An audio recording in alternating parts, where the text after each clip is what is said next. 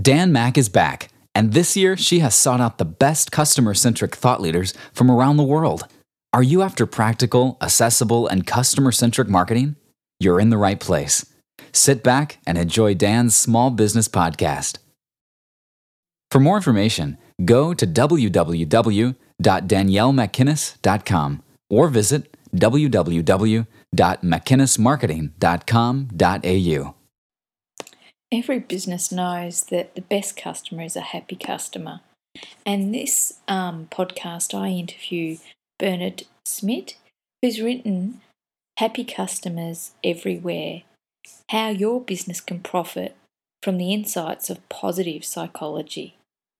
And Bernd goes through and explains to us a number of methods that he has delved into to uncover the customer experience and the things that are embedded in creating wonderful, delightful customer memories. So we start this interview as he goes through the process of explaining a little bit more about the customer experience.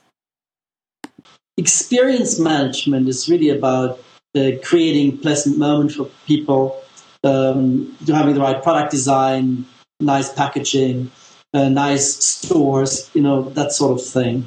But what is the ultimate objective of all of this? It's not about just creating an experience or a nice atmosphere, so to speak, but it has to have an outcome. And I think the outcome or the goal of all of this really has to be to make customers happy. And what I mean by this is something really beyond satisfaction, because customer satisfaction is, of course, a term that's been around in marketing forever. And it is very important. It is about fulfilling people's expectations. But I think in our times nowadays, lots of expectations get fulfilled. Lots of products are of a certain quality. They deliver what people expect. That's all great. But I think what customers also need is some element of surprise and delight and something really unique that even in a commercial, even though we are talking about a commercial setting, nonetheless provide something special for them. And that's sort of the idea of happiness, the true feeling of being happy. So that's how it started. So I came from the customer experience, but this book is not just about customer experience. It's really more about the outcome that experiences, not only experiences, but also, products that are just doing the right thing, doing good. When you think about meaning happiness, for example, environmental products or companies that are transparent and so on. It's not just about the experience. It's really about how the companies run. It can also make a difference and it can make people happy. Yeah, and I think you make a nice link between, the psychology of the company and the undercurrent or the culture, and you give some really good examples. Yeah, that's correct. I mean, in fact, I'm using some new concepts from psychology, and specifically from what they nowadays call positive psychology. Mm-hmm. It's a movement that started around 2000. Some psychologists are very prominent in that movement. One is Martin Seligman. He's a researcher and professor who had been studying depression for a long, long time. Mm-hmm. And his point was, I've been studying the negative things in life, the problems, the disorders for a long, long time. In his case, it was depression. But maybe we should not just think about how can we pull people out of depression, but maybe we should think about how can we help people live rich lives, okay? Which is a very different twist. It's not about repairing things, but it is about doing something positive. And the same is true not only for depression, but for other diseases as well. In fact, clinical psychology, has been focused for almost a century in terms of fixing things. And in the area of business, you have that too. We have to get rid of stress, and we have to make people productive and so on. But nobody's asking how can we help people realize their full potential. And that's the idea of positive psychology. So that started around 2000. And they came up with all sorts of insights, and I'm using some of these insights and their concepts and their ideas in the context of consumers. And I think you could apply that same logic to, healthcare in terms of using music and now dogs in therapy. And it's sort of taking that other approach, that positive approach as opposed to, trying to fix a problem. Let's attack it from the other perspective. So I really like that. I think the reason it's sort of topical is, you talk a lot about these delightful experiences and these touch points through the customer journey. I just wanted to see if you could touch on some of that in terms of, you refer to a few different methods, and one of them was the feel-good method. Yeah, right. So the key idea of the book is that there's not just one happiness, but there's at least three types of happiness, so to speak. Three ways of making people happy, three routes to happiness. And one of them is the pleasure route. Okay, people often feel happy when they are experiencing positive emotions, when they are, more broadly speaking, leading a pleasurable hedonic life, right? So they reward themselves with all sorts of gifts, or they're getting these gifts. They enjoy, in the commercial context, they enjoy shopping, they enjoy buying things, getting a new car, getting a new suit, and so on. And that is called pleasure happiness, and that works.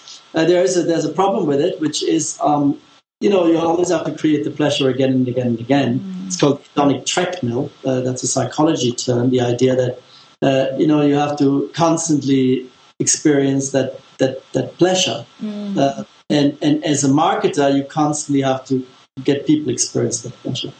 And that's the way you do this is by using what I call the good feel method. Okay, you have to get people to feel good, and you do this by basically experientializing. So there's a connection to experience. Experientializing their environment, creating great experiences for people.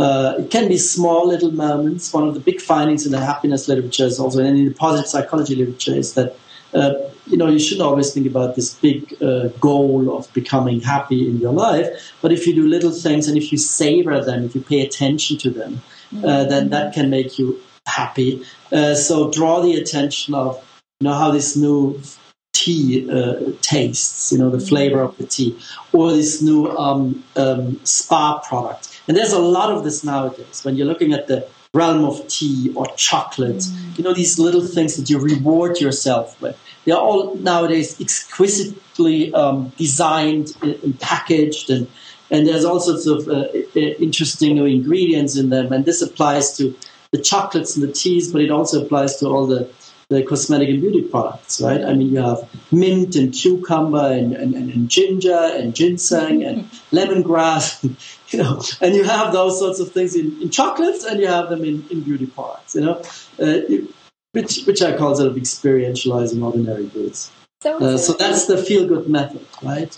So is it a matter for marketers, I guess, or business owners to think about how they can sort of draw out that experience? Or is it more a matter of making sure those individual moments matter, whether you're in a business or a product-based business? How do they contextualise that for themselves?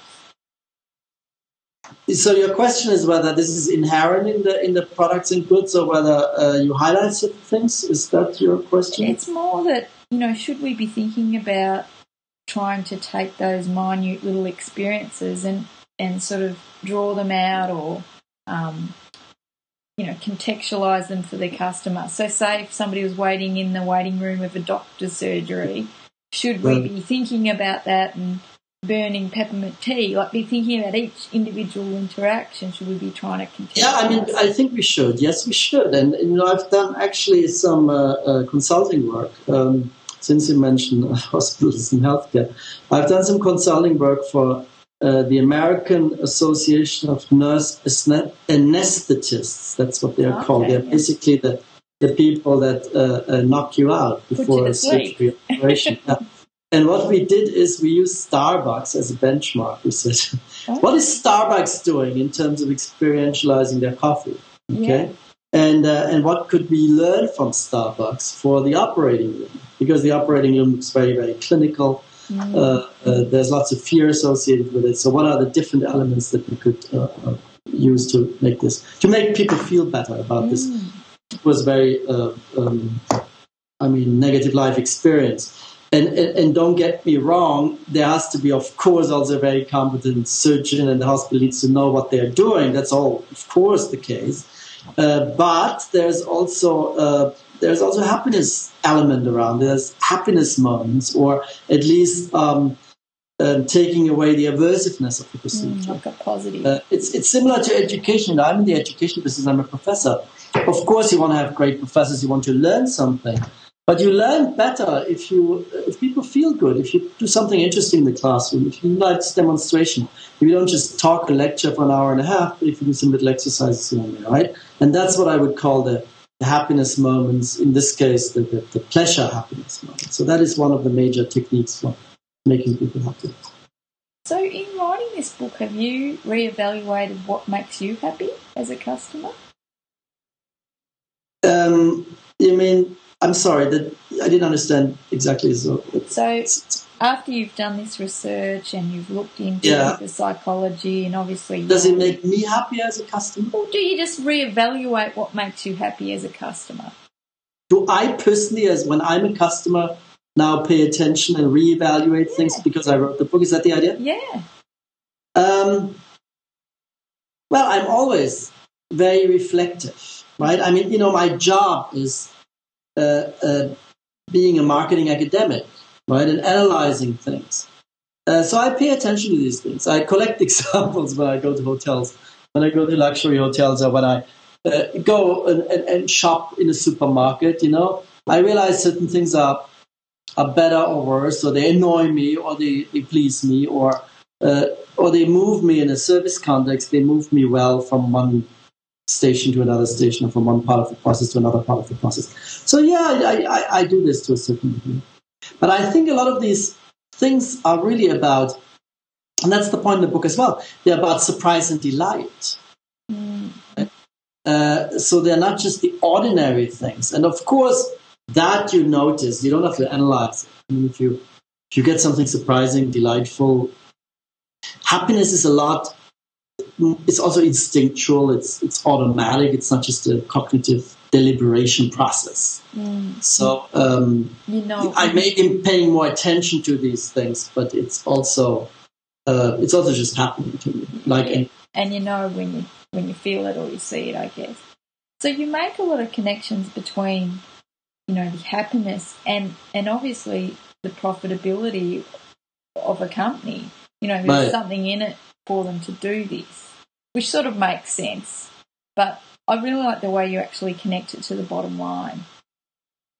Yeah, the connection is basically the idea that people are deeply satisfied in an emotional way. That's what we call happiness. And then there are some positive outcomes of this. One is loyalty. And we know in marketing a lot about loyalty. We know that when you have a loyal customer, you are most likely, if you have a big loyal customer base, you're most likely a very profitable company. And the reason is because you, first of all, you don't have to replace your customers all the time. You have people that are staying with you. They are usually over time easier to serve. They're becoming less price sensitive, for example. They're more accepting of new products that you take on the market, so brand extensions. So that is one of the connection points. It's really, when you have happy customers, they're more likely to be loyal. Another one is, and that is very, very important in current environments when you have, social media and so on, that you have people recommending your product to others, right? So they are giving you free publicity. They are advertising you through the social networks. So these are the sort of connections that exist between happiness and some business outcomes. And that creates what is ultimately called customer equity, which is the lifetime value to customer goes up. And a company that everybody talks about nowadays is, of course, Apple. Phenomenal success. And they are really, really good at this. Look how people are waiting outside the store to get their new products. It's also a community. Really, the Apple community, you're part of this, you feel good. It's true, they're truly happy customers. How much does it then, because I always feel that part of the equation is the customer, and the other part of the equation in terms of building a great company is the employees. And how happy they feel. And I talk about this in the book. I mean, I'm mentioning that it's not only about customer happiness, creating these positive feelings for customers, or we haven't talked about this yet, there are other ways of doing it too, like providing meaning for them, or appealing to their values, or engaging them in deep ways. So there is 3 different ways of making customers happy. But it's not only about the customers, because the same ideas can also be applied to employees. And yeah, you want to have good moments and be happy in a pleasure sense as an employee, but I think you also want to have meaning at work. So that's the second technique. Yeah. You want to do something that you truly feel you're making a contribution within the organization. And this is the type of organization that you like to make a contribution for. So that is the value aspect of something. So it's just the same with the employees. And then, of course, there's a link between employee happiness and customer happiness, especially in service businesses. If you don't have happy customers, they cannot interact. Happy employees, they cannot interact well with the customers. So that's the link there. It's less important, frankly speaking, in the more pure manufactured businesses, but for services, it's absolutely key. Yeah, because they're on the front line. I guess that's sort of part of their offering. The other question that I sort of had for you was, how much do you think technology now shaping this whole argument, I guess, for creating happy customers? Is part of it just that everything's more transparent because we have this technology to see inside a company? I mean, we're sharing more things. We know a lot more about the products and services than we ever did before. I'm just wondering whether it's forcing the hand of some companies to actually have a policy around culture or to have a social conscience, or I'm just wondering what that. No, it's definitely because of lots of scandals that were happening in the since 2000. Frankly speaking, accounting scandals and the financial scandal, all of this, the financial crisis, 2007, 2008. Because of all of this, I mean, customers are more interested in the company. They want the company to be open and transparent. That they don't want the company to lie and all these things. So the ethical dimension has become much more important. The corporate social responsibility dimension is much, much more important. The environmental dimension, if you think about saving the planet, is much more important. This all relates to meaning happiness, right? You want to deal with a company that has the right values. Otherwise, you don't do business with them. You also mentioned technology. Technology, there are lots of different aspects to technology. One is, of course, that, we can track customers much better. We can survey them much better. We have these new technologies like big data, for example, that help us. But it's also that customers themselves have more means to get in touch with the company, to complain, to do something about it. I mean, nowadays, if you do something negative, the word is all out immediately. One of the famous examples is this guy who had his guitar broken by United Airlines. Well, he's a guitarist, so he composes a song called United Breaks Guitars. In the old days, he would have been stuck by sending a letter that nobody reads, right? Now, he has a worldwide audience and a second career, in fact, because he's now a keynote speaker, great service. So the best thing that ever happened to him was actually they broke his guitar, frankly speaking. So there are all these opportunities in this environment. And there'll be no interesting things happening. I mean, if you want to go all out, if you want to project in 20 years, there's robotics has a revival. Nowadays can make people happier, not only through human contact, but actually through contacts with machines. Think about elder care, and you now have your robot that helps you along. So even with machines, we may have interactions in the future that make us feel good or not. Now that's maybe in the longer distance, maybe 10, 20, 30 years. But I think a big area to explore in the future is it's not just about the human touch and soft things that influence this whole area of customer satisfaction and happiness, but it may also be how can we lead a satisfying life through any commercial enterprise or commercial products. And That doesn't have to mean in the service, for example, that a person serves us. It could be faster and more efficient if it's a machine. And it's not that far away. I mean, you think It's about not that far away. virtual reality. I didn't write about that in my book because a lot of things have happened just in the last couple of years since the book came on the market. So nowadays, I'm actually very interested in, I call these concepts, the future and this interface of technology, consumers, and business, and how businesses can use new technologies in order to provide value to customers. Oh, really interesting. Well, look, I thank you so much for your time. If people want to get in contact with you, what's the best way? Well, the best way is they just should go to my website, Meet Schmitt. I mean, like meeting somebody, and then Schmitt is SCHMITT. So it's Meet Schmitt one string, .com. So there they can click contact and find me. Well, thank you. Thank you so much for your time, and I'll put links to this on the podcast afterwards. And where are you off to next? What's your next? I'm right now in Singapore, but I'm going to Korea, and then I go back to New York. I'm teaching at Columbia Business School in New York. That's my regular position, but I do a lot of work in Asia as well. So that's why I come here quite a lot. Well, I really appreciate you taking the time to talk to me, and I loved the book. And I look forward to more from you in the coming months and year. I'll follow you with great interest. Very good. Thanks for having me. Hey, thanks for taking the time out of your busy day to listen to this podcast. For more great marketing tips, go to Dan's blog at www.daniellemcginnis.com and sign up for her marketing tips, or visit her website at www.mcginnismarketing.com.au. Catch you next time.